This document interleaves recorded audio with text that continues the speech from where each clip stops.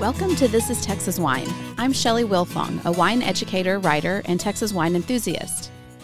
On this podcast, I share Texas wine news, interview the most important people in the Texas wine industry, and bring you the information you need to be a more informed Texas wine drinker. Thanks for joining me on this Texas wine journey. This is episode 17. Today I'm bringing you an interview with John Rivenberg, owner and winemaker of Kerrville Hills Winery and new president of the Texas Hill Country Wineries Association. I'll talk to John about his history in the Texas wine industry, the wine incubator he's running at Kerrville Hills, his passion for the Tannat grape, and more. I've also got a rundown of everything you need to know about Tannat, one of the top 10 red grapes grown in Texas. First, Texas wineries are in the news. The Texas Hill Country is in Travel and Leisure magazine's list, the top 50 places to travel in 2021. The article reads, comprising over 20 towns, along with plenty of lush, loping countryside, the Hill Country has an inimitable charm that those outside of the state just seem to be catching on to. Experience the best in Texas terroir by visiting driftwood-based wineries like the renowned Fall Creek Vineyards, run by one of the founding families of the Texas wine industry, an acclaimed Dukeman family winery, which makes exceptional wines. Try their award-winning Aglianico from Italian grape varieties. Fort Worth also made the list at number 15. Rania Zayat has been named one of the most inspiring people of 2021 by Wine Industry Advisor. Rania is the founder of Wonder Women of Wine, which recently relaunched with a new name, Lift Collective. She's also wine director at Austin's Buffalina. The Lift Collective seeks to bring attention to the gap between the many women working in the wine industry and the limited number leading it. The organization supports gender equity by sponsoring scholarships and networking opportunities. Lift Collective has just announced the dates for the 2021 virtual conference. It'll be held on Tuesday, March 23rd and Wednesday, March 24th. Follow Lift Collective ORG on Instagram to find out more. Messina Hoff has recently unveiled 3 new wines with augmented reality labels.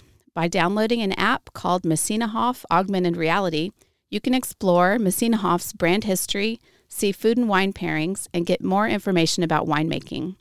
The AR labels were made in conjunction with Vision Production Group. Messina Hoff is launching these wine labels in tandem with the debut of their newest location in Richmond, Texas. It's called Harvest Green.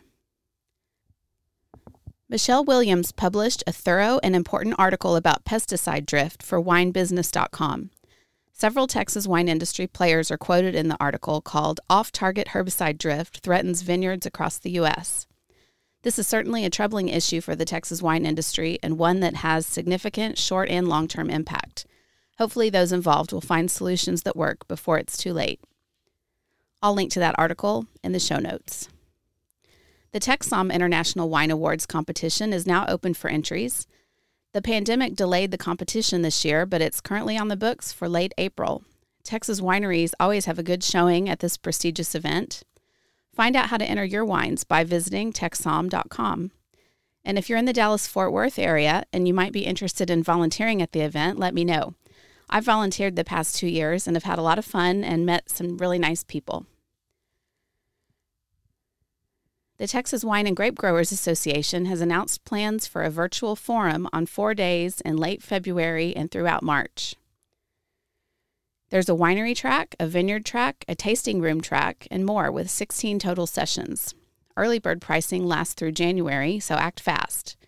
Visit txwines.org for information about registering. There are also sponsorship opportunities and virtual booth opportunities. I'm excited about signing up for sessions on new grape varieties in Texas, the future of wine marketing, and a vineyard management session with friends of the podcast, Mara and Dan Sharp of Sharp Family Vineyards out in the Davis Mountain AVA. That session will be moderated by Daniel Pate of Apical, Texas, who was a guest on the podcast last fall. Maybe I'll see you there. A new federal law means you might soon start seeing Texas wine in new sizes on your retail shelf. Previously, there were 9 acceptable sizes. Now we've got 12. The change was made in order to keep wine competitive next to alternative products on the shelves. The new sizes are 355 milliliters, which is the size that White Claw comes in, a 250 milliliter aluminum can size, that's also a skinny can, And finally, a 200 milliliter size, which is a half pint. This is typically seen in other countries holding sparkling or iced wine. The new rules went into effect December 29th, so look for these new sizes soon. COVID has certainly rocked the wine world, although one lasting effect may make Texas drinkers happy. A new bill could make alcohol to go permanent. Senate Bill 298 and House Bill 1094 would allow Texans to buy alcohol from licensed venues via pickup and delivery for off-premise consumption. The Texas Restaurant Association, the Texas Alcoholic Beverage Commission, or TABC, and stakeholders from the restaurant industry are working with Senator Hancock from the DFW area and Representative Guerin of Fort Worth to introduce the bill this session. The governor is said to approve of this concept, so if the bill passes in both houses, he's expected to sign it. And that is the Texas Wine News.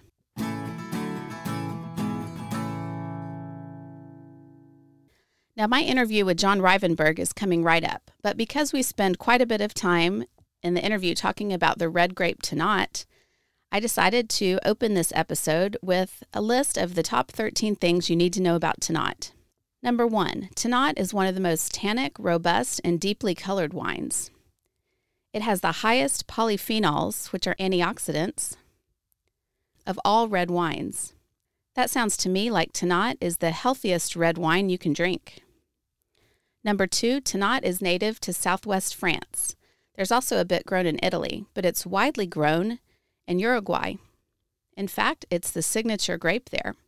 Tannat from Uruguay is often more lush and has more elegant tannins than those wines from France.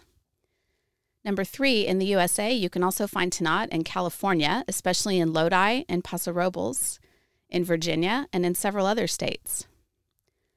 Number 4, Tannat was recognized in the U.S. as a wine grape for varietal bottling for the first time back in 2002.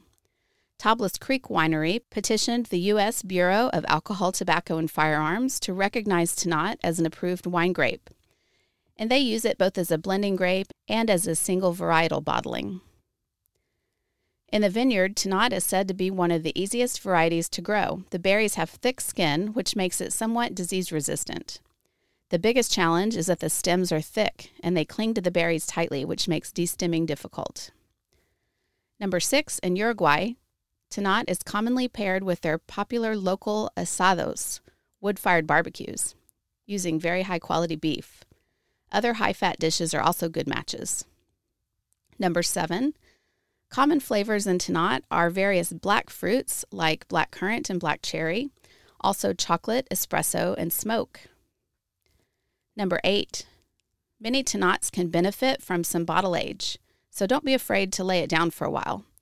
Wine Folly says the drinking window is from 5 to 25 years, although John Rivenburg is about to tell us that some Tannat is ready to drink now.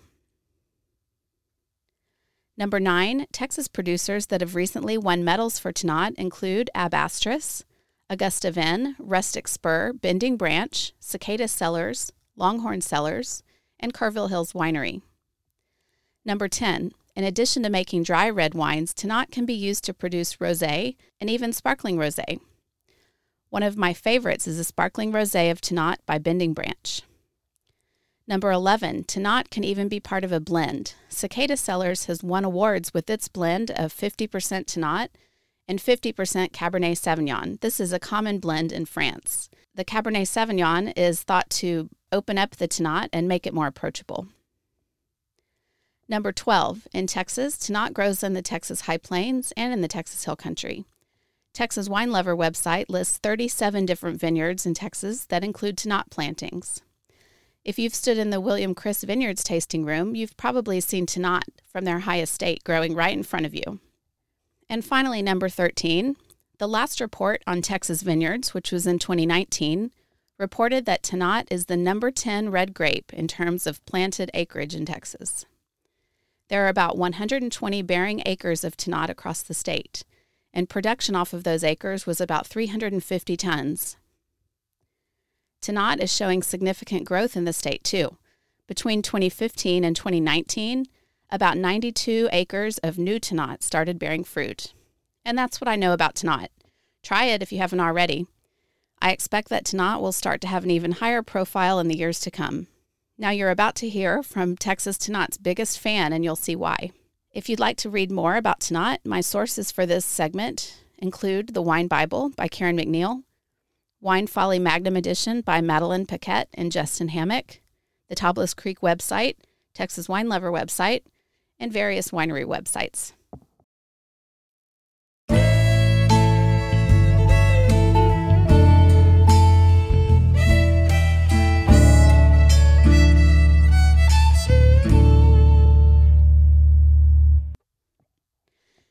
My guest today is John Rivenburg, owner of Kerrville Hills Winery and the new president of the Texas Hill Country Wineries.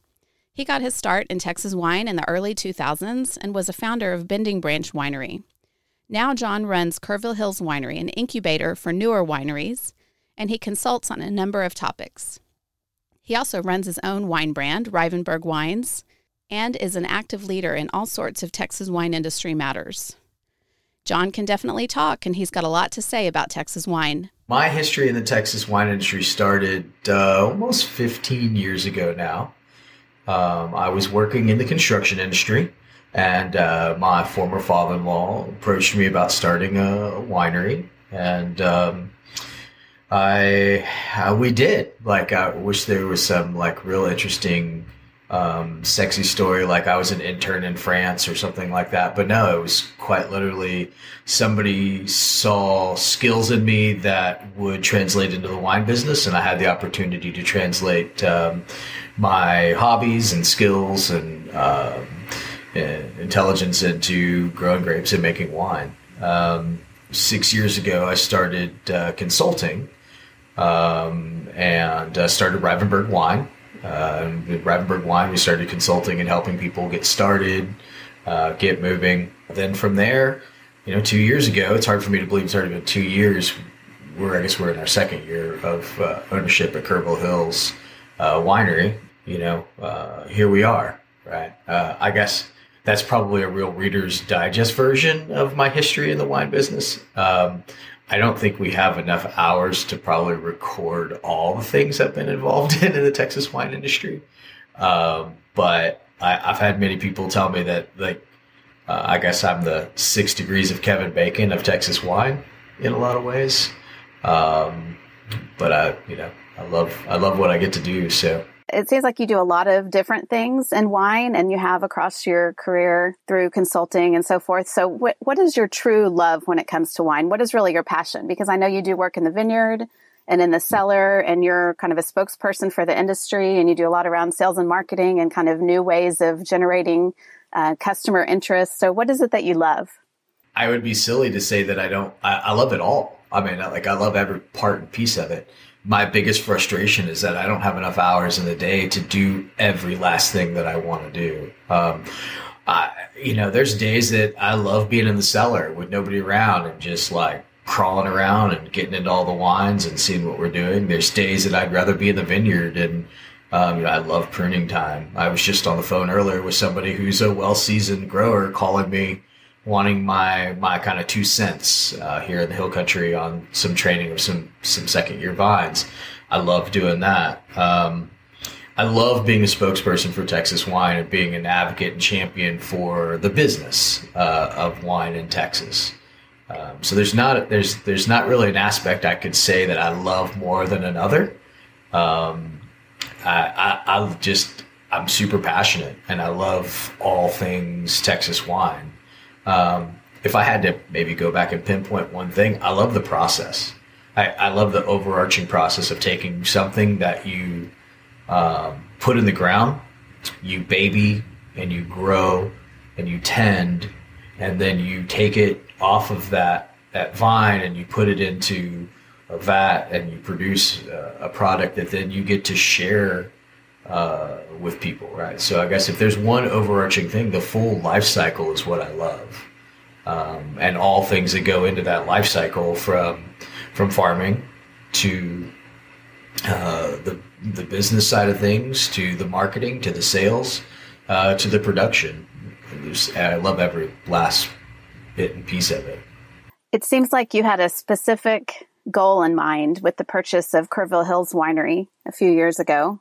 What is your ultimate plan for that winery? You know, when the purchase of Kerrville Hills Winery came up, when the Milbergers were so kind to help me get this, revitalize this dream of having another winery, my goal, quite honestly, was to operate a winery and give a place for my consulting clients to have the ability to produce some wines, offset some capital.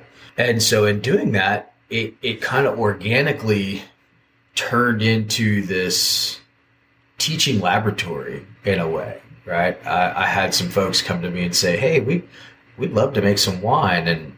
And I said, well, we're not a custom crush.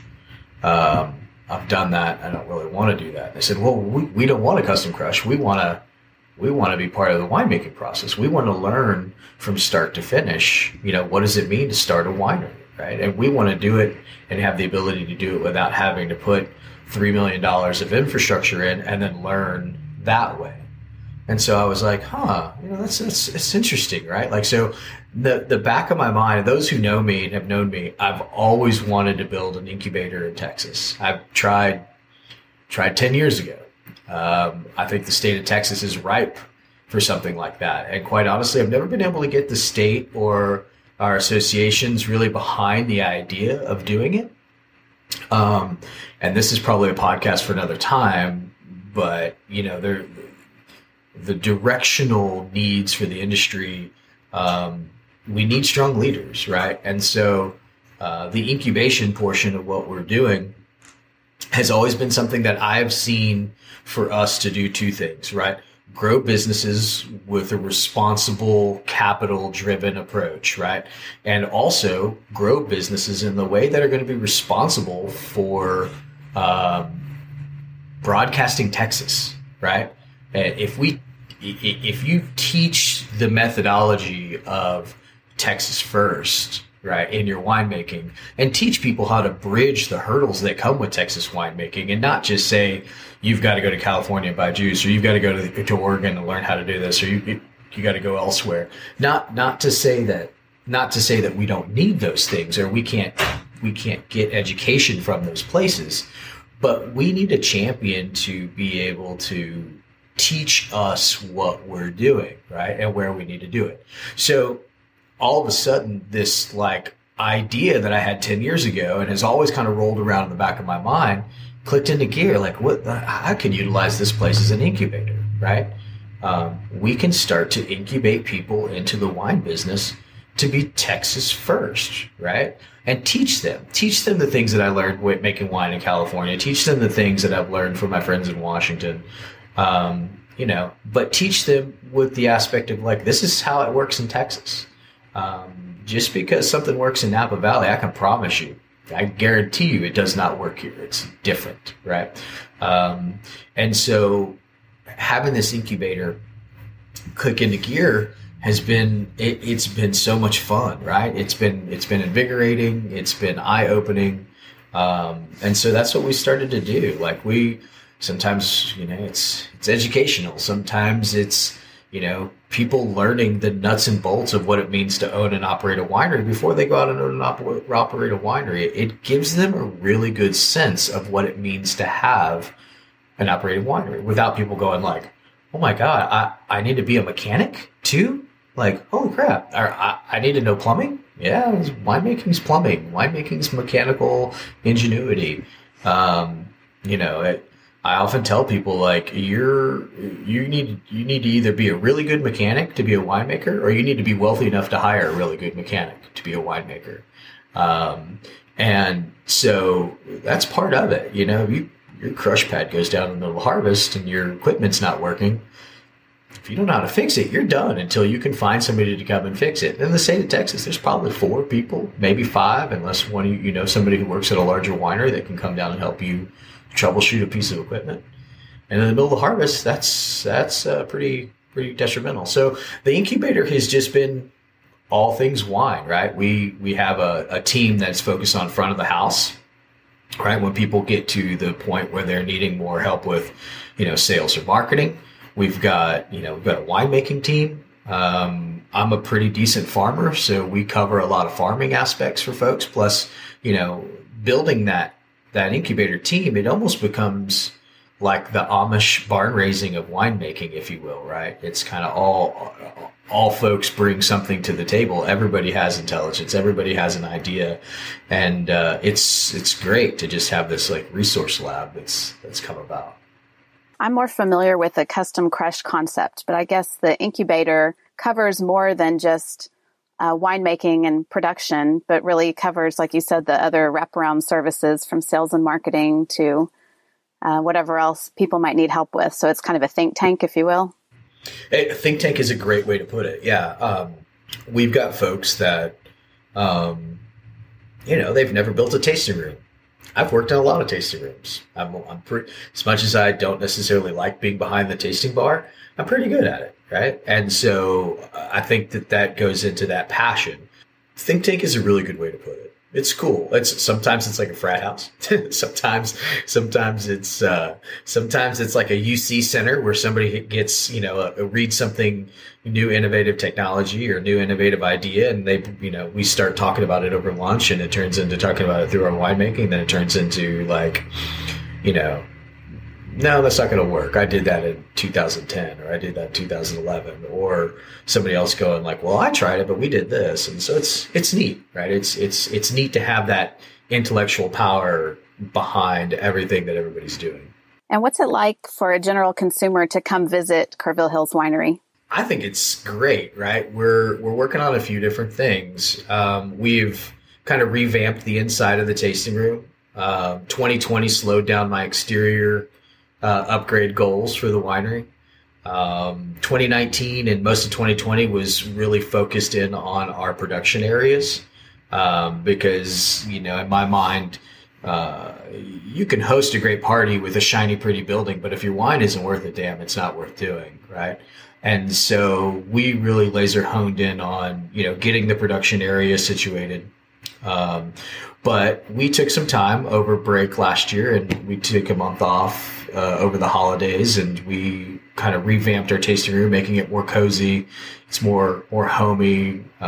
We really try to focus on a sit down kind of tasting experience.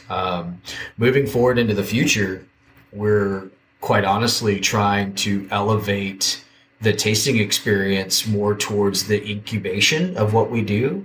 And I don't want to go too far off into the weeds, but we're looking at maybe having a couple of off-site multi-incubation tasting rooms around the state where everybody who's involved with the incubator can be part of those tasting rooms. But then the home property or the estate property will be, and this is a long way off, would be more private, event-driven, club-driven, and where you could come in and any given Sunday or Saturday, you could set up an appointment with C. Bonet. You could come in and taste with Barbara, or you could set up an appointment with Mike Nelson at Abastris and maybe come and do a private tasting, barrel tasting with Mike, or you could come and do one with me or with Haley, the assistant winemaker here, and really try to up the level of not necessarily presentation, but experience through like a collaborative nature, right? We want to try and do once a month, have multi winemaker tastings in here where you can come in and there's different winemakers in different places and you set a reservation for noon and you're here for an hour or two and you taste through all the different wines for X amount of dollars, and that's what you get to do. Just a more direct experience with Texas wine. I think people are hungry for that level of education and one-on-one interaction with winemakers. So I think that's a great idea. Thank you. I was on a call with Haley for Women for Wine Sense group. And Haley was on and she shared, I believe it was a Picpoul Blanc. No, it was a Blanc du Bois, right? Her Blanc du Bois. Yeah, it's fantastic. Yes, so I got to taste that. And she told me that there are an awful lot of women making wine with you. There are, yeah. We've got quite the crew. I think that women have an amazing place in the wine industry. I think they make fantastic winemakers. I got to tell you, we didn't like set out to be the winemaker house for women. It just kind of naturally gravitated that way. Haley, my assistant winemaker, her and her wife have a brand called 10 Mile Productions, based out of Brownwood. I'm very proud of what she's produced. She's got a long way to go, but she's got some chops. She's going to do some great things in the Texas wine industry. I tried to talk her out of making that Blanc de Bois, quite honest. I'll be honest with you. I tried to talk her out of making it. Did you? Yeah, I did. I told her, I was like, Haley, come on. We have access to like 47 different vineyards and you're going to pick Blanc de Bois. But come on, and she made it, and the wine is fantastic. I got to give her credit. It's probably one of 2 Blanc de Bois still white wines that I've had that I would say, yeah, that's pretty damn good. But beyond Haley, we have Barbara Lacona from Siboney. We've got Nikki Nara Davis from Colossi. We have Jen Rossi. She's a young lady starting a brand called The Cause Urban Winery out of Houston. And she's going to be, along with her husband, Drew, they're going to be doing an urban winery in downtown Houston somewhere. Location, I think, is still yet to be fixed on. Then we have Lisa Hens. Her and her husband, Chris, are doing Jones Hens, or I think they may have a different name for it now, but I like Jones Hens, so that's what I keep calling it. She's great. Her and her father grow some grapes down the eastern part of the state. We have my sister, Olivia. Olivia is fantastic. She's 20. She's going to go through some tech programs. She did an internship here for a year. Then I offered her a job, and she's in her second year of employment here at the winery, and she's our cellar technician, and she's made some wines for herself also. She did a Zen in 2019 and a Tempranillo this last year, and I'm very impressed with the young lady. She's worked real hard, and she's like duck to water. And I only wish that I had that opportunity at 20 years old to be 2 years already in the wine industry. We have Kelly Hagemeyer, who's the prettier, smarter half of my world. She's also our general manager, but she's been working on some wines also. And this year she's going to kind of get a little bit more involved in the winemaking process in the back. I read somewhere that you said that it's your central career ambition to foster the development of highly talented winemakers. True. That's a great statement. If I said that, then I sound really intelligent. Yeah, I you did. Said that. Okay. All right. Or someone wrote that on your behalf. I don't know which. I probably said it. I have these glimpses of like verbal greatness at times. And then I I'm not through my coffee yet, and I don't really, remember. I love mentoring and teaching.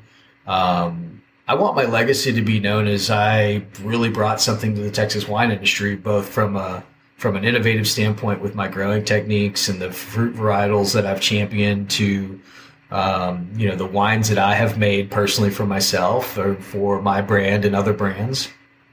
And then most importantly, I want to be known as somebody who fostered the growth of a lot of our great winemakers, I think that would be a really cool legacy to have. That's excellent. You have a larger than life reputation, but you're just very easy to talk to. So I appreciate that. It's funny. I hear that, Shelley. I hear that and I hear oh, you're a lot nicer than I thought you would be, or you're not nearly as arrogant as I thought you would be, or, wow. It's funny because we talk and people get to know me, and it's people are around. The people that are around me a lot are just I hear that. And it's funny because I don't know that sometimes my passion is often mistaken for over arrogance, I think sometimes. And I don't mean it to be. I really don't. I would quite literally give people the shirt off my back to make them better at what they do. And so that is something that is, I always try to do this, like January Weesey and I, Hill Country Wineries have worked together for well over a decade with each other. And she knows me probably better than just about anybody. And I always tell her, like, did I come across like too pushy? Like, I'm very cognizant of that, if you will. And I don't mean to be in any way, shape or form. And so, no, I appreciate that because I love what I get to do. And I will say I am very opinionated and I'm not much for curbing those opinions, but those opinions are based in experience and they're based in like knowledge, and they're not based on just like BS stuff I heard from somebody else or saw on Instagram. It's like I was there, right? And so I feel like I should or have earned the right to have an opinion about it. Of course. Well, and Texas wine needs strong leaders, like you said. I understand that you have been around the block before in terms of being a leader in the Texas Hill Country wineries, and you are either have just started or are about to start a term as president. I know that in the past you've been president, vice president, maybe legislative committees across the state, this and that. So what is special and different about this year and your term that you're starting? Yeah, thank you for asking about that. Hill Country Wineries is very near and dear to my heart. That organization has been championed and fostered by a lot of really great leaders in our state. And I've been the president. This will be the second time. I have been vice president multiple times, chair of the legislative committee again this year. It was in the past. It's really funny. There's not a board position in the state or organization I haven't sat on at some point, now that I think about it. It's funny. You don't really scroll through your resume in your head until you're like, when you're a busybody, until you sit and you're asked that question. It's like, oh my goodness, like that's crazy. I have a TDA wine advisory panel meeting this afternoon at 1:00. But anyway, Hill Country Wineries, we have such a special thing going on in the Hill Country. And I've thought that for 15 years of my life. I thought that when I first got into this business and there were 9 wineries in the Hill Country. I thought that when I left my first 10 year with Hill Country Wineries and we had grown from 9 to 13 to 27. And to think that in a very short amount of time, because I'm not that old of a guy, that we have jumped to 61 or 62 members of the organization, and not to mention the other wineries that aren't in the organization, but still ancillarily support the growth of the Hill Country. What I'm looking forward to for this year, quite honestly, is I really want to continuously bring the focus of where we are in our overall quality of Texas wines coming out of Texas, but then primarily out of the Hill Country. We are making some just flat ass world-class wines. And I am going to use this year to do my very best to promote that fact and not apologize. I think we spent a lot of time in the past, kind of, by Texas nature, we're supposed to be modest, right? Like you're supposed to be humble. Oh, shucks. I got a big ranch. Thank you very much. That's great. But, California didn't get to be California by being second fiddle to France, right? They said, no, we can compete. We can do this. Like we can make world-class wines. And so I want people to know that we can make world-class wines. And so as the president, my goal this year is to really focus in on our marketing. Really focus in on our message of the Texas Hill Country, right? But then also support the entirety of the Texas wine industry, because it's not just the Texas Hill Country, right? I mean, we work all over the state, and the Hill Country is supported by all other parts of the region of the state, and so it's my goal to first and foremost promote Texas, and then really laser focus in and support and market Texas Hill Country wines and Texas Hill Country AVA offerings. That's my goal for the year. I will always buy grapes out of the High Plains. I think that's a beautiful AVA. I think there's nuances of that are amazing. I mean, honestly, Shelley, this state is so damn big. There are places that I've been to that grow grapes that people would be just dumbfounded. And then moreover, dumbfounded by the quality in which they're producing grapes. Do I think that there are nuances of differences between grapes from the high plains and the hill country? Absolutely. There's varietals, and we don't have to get into it now, but there's varietals that I would rather see grown in the high plains versus the hill country that I think produce better qualities because of because of the altitude, because of the arid nature, So yeah, I will always buy grapes from the Texas high plains. The beauty of Texas is like, I had a mentor one time, this French guy, he's really great. And he only did Bordeaux wines, right? He only did Bordeaux wines. So he consulted other places in the world. And when I got to meet him, it was only socially, it was not professionally. But like, he told me, he's like, it's a beautiful thing that you guys in Texas, you get to make wines from all these different regions and still get to be Texas, right? So it's like, I liken it to being a French winemaker that gets to make wine from Bordeaux, from Burgundy, from the Rhone, from Languedoc, from every region, of like nuance, right? We get the benefit of making wines from all these different places with all these different nuances. And we're not pigeonholed into one specific, place. I think it's pretty cool. Yeah, that's the beauty of being in the new world where we're not so restricted by, tradition's lovely, but it's also very restrictive, right? Of course, yeah. Audis Exler said it best. Like, this is a brave new world. There are no rules, right? That's one of the things I teach people in consulting all the time is they're like, well, I've got to do a Bordeaux blend. Well, do you? Like, do you have to? Like, you might be amazed what throwing some Sagrantino in your Bordeaux blend might do. Like, you can't do, they look at you like that's insanity, right? But, I was always taught that the goal is to make the best wine, period. And Texas gives us the opportunity to do that because it is the brave new world. So when we met for the first time out at Ab Astris, when I was helping with harvest, you told me a story about an old French man who rubbed off on you a little bit because you developed a superstition. Can you tell the listeners about your superstition about wine during harvest? Oh, about drinking wine during harvest? Which one? There's a bunch. I don't know how many of them are podcast worthy or appropriate. He was French. There's many superstitions that I have behind, wines. Like one of them started out as kind of a superstition. I don't drink finished wine during harvest. I don't know if that's the one that I mentioned to you. I don't drink any finished wine during harvest. I every year auto-tune my palate towards grape flavor, fruit flavors coming out of the vineyard, fermentation flavors. I keep a journal. I've been slowly but surely trying to teach others that technique. Nobody else follows it. I got to tell you that. Like, I'm the only one who does it. So at heart, like I'm the only one, right? But it's worked for me. It's worked for me for a few years. That is probably my biggest superstition around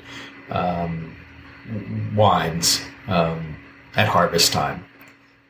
I have some other vineyard ones too that are about timing of harvesting and those type of things. But yeah, I want to focus for a moment on Tannat, which I know is your grape that you are promoting heavily.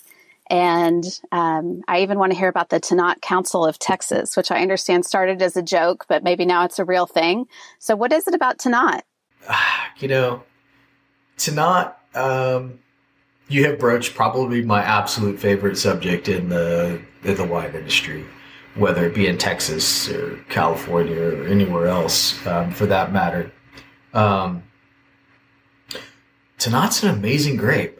With the exception of 2020, Tannat systematically in the High Plains, for whatever reason, just took a big hit with the 19 freeze event that we had. But if you look at all the years prior, Tannat's been Tannat for 10 years, Tannat has been a constant producer, constantly thriving, constantly surviving. And it's been a great grape for Texas. In the hill country, I'll narrow it down into specifically the hill country. I've always had a saying, like, I just let me preface this story with, I had two very influential people in my life that raised me. One, my grandfathers, and one was a wily old hill country kind of cowboy guy, and the other was a colonel in the Air Force and a physician, and so very vastly different approaches to life in a lot of ways. And so I have these kind of like these stories that I always kind of liken things back to, and Tanat's like your quarterback's son, right? He always does the right thing. He always gets straight A's. He says yes, ma'am, no, ma'am. He shows up on time. He does his homework. He, helps every little old lady across the street. It's just the perfect kid, right? That analogy may not be so PC these days, but that's what it is. You put it in the ground in the hill country and it grows straight and it grows right and it's disease resistant and it's big, thick, leathery leaves. It helps with, evapotranspiration. It just grows really well.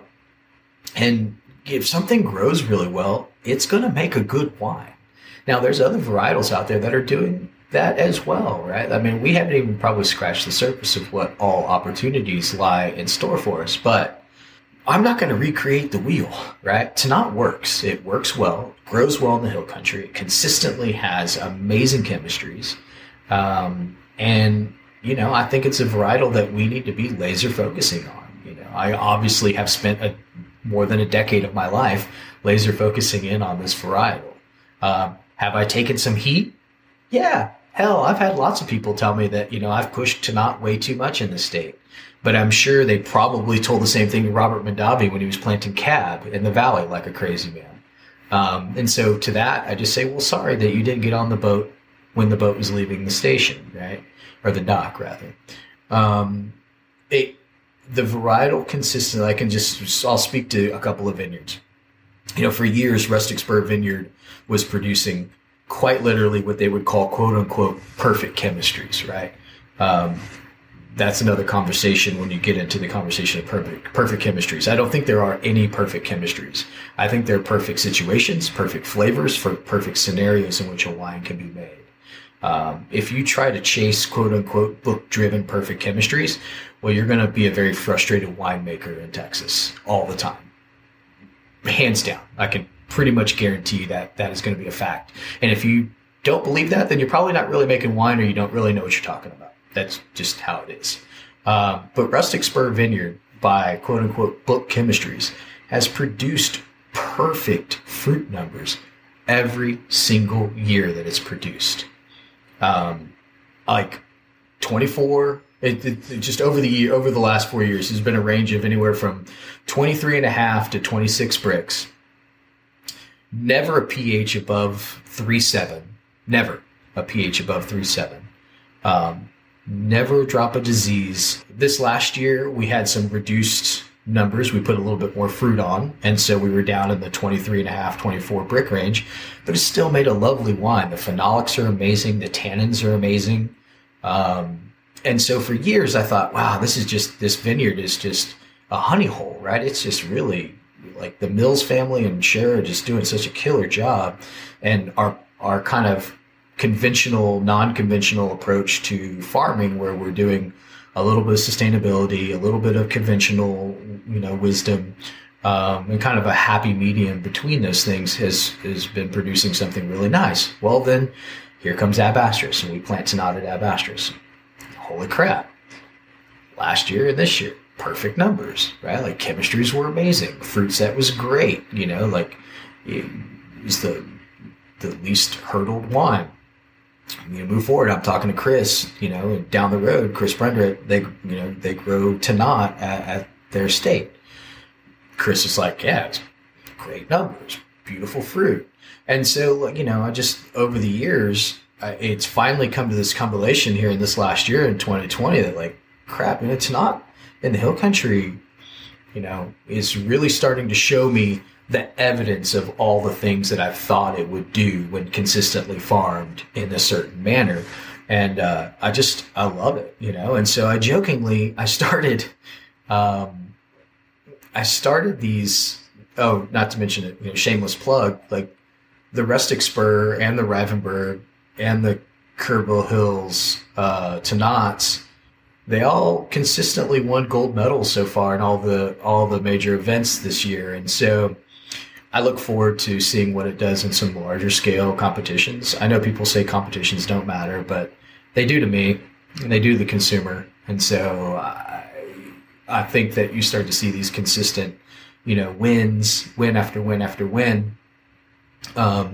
You can't deny those things, right? People try, and they're going to try because it doesn't fit their PR narrative, right? But that's what it is. So when you get this great fruit in, how do you handle it in the cellar? Because obviously Tannat's known as having aggressive tannins. So how do you make a wine that's drinkable now, or are you less concerned about it being drinkable now and more concerned about the ageability? I think that there's twofold to the answer to this question. Tannat in Texas lends itself to making multiple styles of wines. Right? As you get to know a varietal as well as I do like Tannat, there you can make everything. We just released a beautiful rosé for Shara Mills's first release from their estate. It's absolutely gorgeous. Tannat can produce anything from a massive, inky, tannin-driven, rip your face off wine that really can't be consumed for 5 years, or depending on how it's handled in the cellar, it can be made into a very delicate, very drinkable, wine that's aged 16 to 18 months. I think a lot of that goes into, yeast selection. I think that goes into temperature range of fermentation. I think that, one of my biggest tools, it is scary, but one of the biggest tools that I use for taming of tannins is extended macerations. I think they go a long way towards a wine being more approachable earlier. I have a tendency to go more towards the big, massive tannins that most people, you can't hardly drink the wine. It's got to open for 2 days before you can actually even start to consume or taste the fruit past everything else.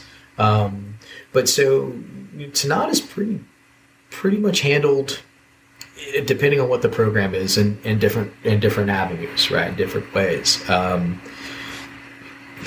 My Tannats for Kerrville Hills Winery are going to be more my traditional Tannat style. They're going to be bigger. They're going to be lots of phenolic, lots of tannin, very little oak, and a lot of fruit when they open.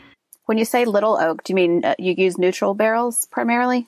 So, yeah, we use neutral, but even if you use neutral, you can pump up the oak by putting a ton of staves in it, right? That's pretty it's a common thing. You can make a neutral barrel represent 100% oak expression. It just doesn't do it as quickly, right? That's the difference between a new oak barrel, 100% new oak, brand new, shiny, pretty oak barrel, and taking a neutral barrel and adding oak staves to it is the time in which they represent the oak nature, right? It takes longer for the staves, but I think the integration is a little nicer in a lot of ways. I think oak can be used as too big of a crutch at times, in my opinion. I think it can be used to hide things. We've all done it. It's what it is. And then some people just stylistically love a lot of oak in their wine. This goes to a style-driven thing. I particularly love the fruit nature, right? I consider myself a steady-handed steward of the things that people do in a vineyard. And so I like those things to express themselves first. I read that in France that it's common for them to use microoxygenation to make their wines more approachable. Is that a technique that's done a lot in Texas, or is it something we don't talk about? Oh, I'll talk about anything. I don't particularly care for it, to be honest with you. I don't like the way that the wine comes out structurally after micro-ox. And I'm also kind of cheap Shelley, to be honest with you. I am very value-minded first. And if you can do something without buying tens of thousands of dollars worth of equipment, all microoxygenation is doing is trying to rapidly force the hand of Mother Nature in time, right? That's microoxygenation is the same thing that's happening in an oak barrel. They're just trying to do it quicker with the machine, right? And I just don't see how that's any better. There are some places where I'm very much into innovative technologies, but there's other places where there's just some things you just can't get around Mother Nature in time. And that's one of them. And so the Tanat Council of Texas, is that a real organization with plans, or is it just kind of a fun reason to drink some Tanat with your friends? So, yeah, I don't know if you noticed how I tried to skirt away from that in my long-winded dissertation on Tanat, but the Tanat Council of Texas, quite honestly, it was me sitting up one night playing with a new app that I got on my phone for, making memes or whatever. And I just, at the bottom, I put PSA brought to you by the Tanat Council of Texas. And so I put that on a couple of posts, and my phone the next day exploded from everything from, wow, man, this is so cool and this is hilarious, to what on God's green earth are you doing? Are you trying to take over Texas with this? It's like, come on, guy. Like, no. I'm not trying to create some new thing to put everybody else out of business, from a industry standpoint. Quite honestly, it was a joke that I found that was funny. But the interest that I received from my friends and colleagues that grow Tanat, and they're interested in Tanat, it made me think about, much like how organically the incubator came back around to the thought process of this big kind of group think tank. Innovation is generated by interest and intellect. And I was like, well, people keep asking, maybe this isn't a bad idea. Maybe we should maybe I should keep my foot on the gas about promoting Tanat in the state of Texas. Maybe I should stop apologizing for being the big champion of Tanat when, I've had peers and colleagues go, oh, well, if it's Ravensburg, you're going to get Tanat in your vineyard. Well, yeah, damn it, you are, because it's good. And I kind of got to the point where I was tired of apologizing, Shelley, for the hard work that I put in. And, I just decided that, yeah, we're going to make it a real thing. So it's very much in the very young stages. We got busy with the holidays. We got busy with family. We got busy with gearing up for 2021. But yeah, no, the Tanat Council of Texas is going to be something that we're gonna produce like-minded intellectual information on Tanat. We're going to pitch it to the state. If we have to use some social media to do that, great. If we do some informational tastings where it's just Tanat tastings, I think we have enough people making it now to make that happen. And if I can champion this varietal as one of the foundation for Texas wine, great. I would attend a Tanat masterclass at Kerrville Hills Winery if you were to have one someday.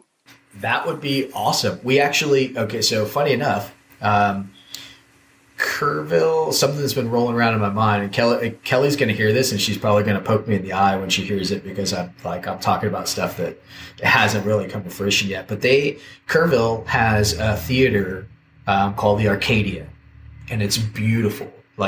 This board and these families went in, they completely renovated this old theater in Kerrville that's right on the river, and it quite literally it's second to none. They went all out, and it's a gorgeous place. And so that's one of the things I've been thinking about doing, is having a Tanat masterclass or a Tanat symposium, if you will, at that location. If we can get it put together. And Michael, the general manager, is probably going to hear this too and go well, thanks for including me in that conversation, John. But that's what's been rolling around in my head, is that very thing, and that's the kind of things that I want to take out to Texas. Now, granted, those things take money, those things take effort. It may be it may be me, Mike Nelson, Shara Mills, and Brock Estes jumping in my pickup truck and driving around and tasting wines wherever we can for whoever will listen. But that's how every great thing starts, right? That's right. Got to have a dream. I have one more topic that I want to talk to you about. On Saturday, I logged in and listened to the William Chris virtual tasting. and Chris Brundrett said that he had recently had dinner with you. Yeah. Oh, he did? All right. Some of the discussion centered around what he's calling the Great Compromise. So I've talked on the podcast before that for a wine to be labeled Texas, it actually only has to have 75% Texas grapes.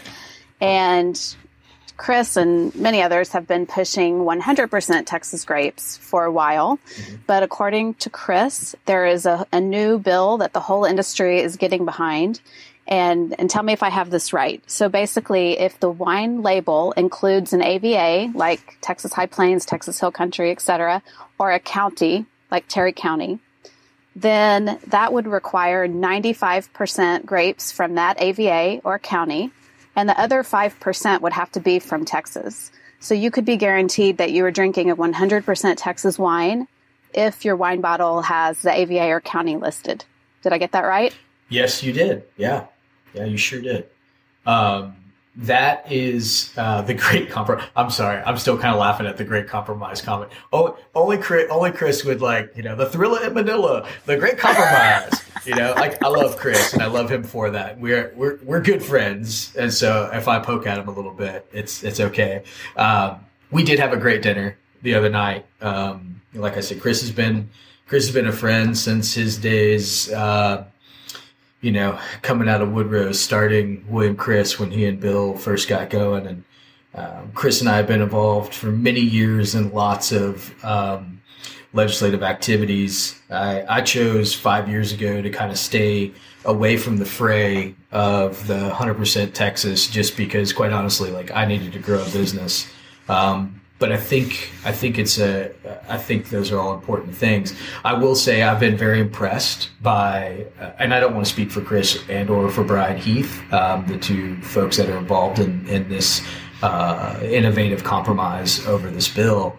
But I will say, looking from the outside in and being a party to being part of the conversation, I'm very impressed with what these two guys are endeavoring in, right?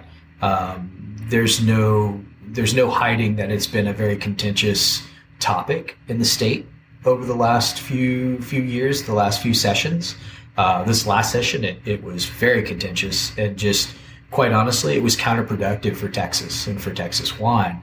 And I think these guys, and I applaud these guys both very much for recognizing that and setting their differences aside and working together to create something that is going to be truly beneficial long-term for Texas.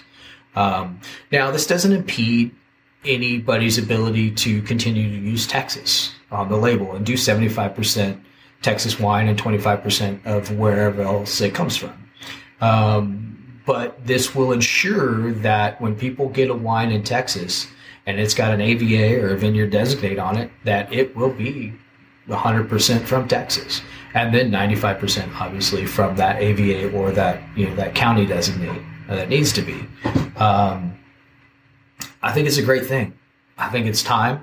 The only way that we're going to get the ability to be taken completely seriously is if we do this. And this is John Rivenburg, talking. John Rivenburg, the winemaker, speaking. I'm not speaking for anybody else or on behalf of any organization or anything else.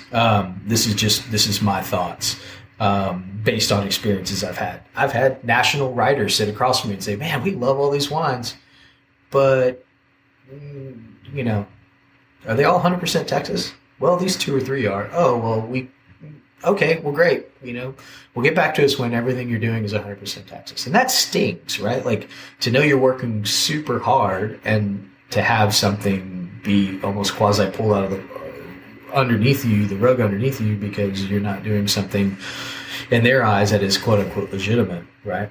Yeah, I don't know. I'm still rolling around with the Great Compromise in the back of my head. I can't wait to see the movie posters for that one. But yeah, no, it's important, and those guys have done some great work. We had a really great before that dinner. We had a really great conversation, Chris, Brian, and I, on the intentions of the bill, the intentions of how it moves forward, and I think there's a lot of really good industry leaders working on making this happen right now. Who's Brian? I don't think I know him. Brian Heath, the owner of Grape Creek. Oh, okay. Gotcha. And he's, Brian's got Brian's a super intelligent guy, and he's got some really strong opinions. And they're all rooted in some really good business operations, and some. Brian's a research monster. Like he'll research and research and research and research, and he's had his reasons why he wasn't for the regulation, and I'm certainly not going to speak for him as to why, because I don't know.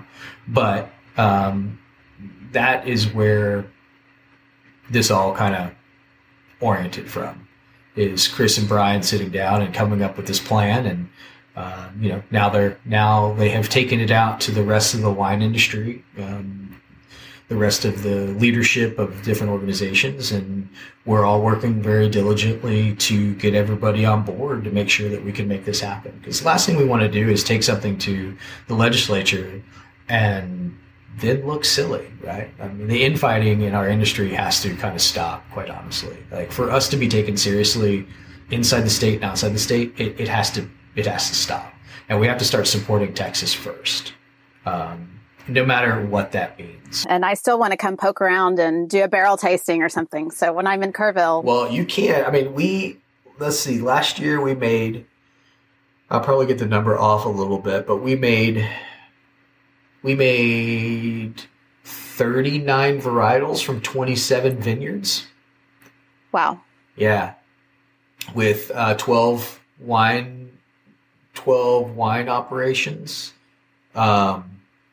So some cool stuff. So yeah, Shelley, anytime you're here, like, I would give this invitation to anybody who's listening. Anybody that wants to come and listen, like, shoot me a text, like, call me, come find out what we're doing. Like, I absolutely love sharing what we do. If you've never been to Kerrville, come down here. If you don't even have to go to Kerrville. You can just come to the winery and hang out. We've got, we're 30 acres that we call it, hanging on the hill. We're up here on this hilltop, just making wine and talking wine and enjoying what we do. We now have Mae Newsom. I don't know if you know who Mae Newsom is. Mae Newsom was a winemaker at Driftwood for a while. She, Nolan Newsom's wife, and she's started a food truck. She's Chinese. Now she's a Chinese national. She started making Cantonese dumplings in her dumpling food truck up here at the winery, right? So, like, we're now quasi incubating food too, apparently. Nice. And so, which is great in a lot of ways, other than the fact that I've eaten more dumplings than the Kung Fu Panda at this point. But because I love them, they're so addictive. May's like, oh, I brought you some more samples. I'm like, fantastic. But yeah, come on down. Anybody that wants to come and see us, this place it's fun, and it's an easy, relaxed, laid-back experience to learn about wine. Well, I know you're juggling so many things, and I really appreciate you taking the time to chat with me today. Oh, it's all my pleasure. I really appreciate being on here and having the opportunity to talk about Texas wine. Well, I got to tell you, Shelley, you bring, and I think you and I spoke about this probably a year ago, maybe, you're bringing a much needed avenue for winemakers and grape growers and somms to talk about all things Texas wine. And I appreciate, from somebody who's fought the fight for a long time, like, I appreciate it. I appreciate what you do. I appreciate what your contemporaries and colleagues are doing for Texas wine. There's a few of y'all that have gotten it really right and are working really hard, and not as your day job, to promote things that I get to do, for a living. And I can tell you that when we're sitting around and we're talking, your name comes up and we appreciate it. Well, you're kind. Wow. It's the truth. Thank you, John, for being a guest on the podcast. See you soon at Kerrville Hills.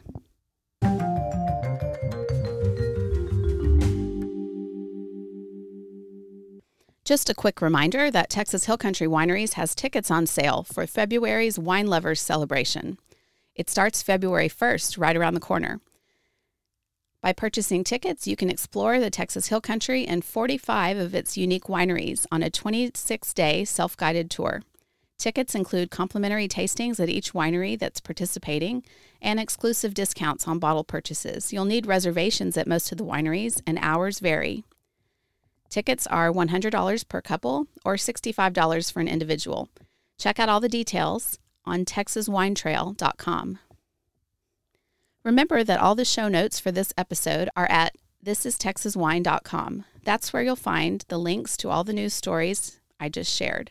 While you're there, you can also sign up for the newsletter or click Support the Podcast tab. Please help your Texas wine-loving friends find this podcast. Most people find out about podcasts through word of mouth, so please help me grow the audience. Please email me with any feedback or questions. Who would you like to see on the show? What has been your favorite episode so far? Or just say hi. I really appreciate people who take a moment to send me a message. My email is texaswinepod@gmail.com. Also follow the podcast at Texas Wine Pod on Twitter, Instagram, and Facebook. Or if you've got a question or comment that you'd like to leave as a voicemail, I have a Google voicemail box that's ready for your messages 24/7.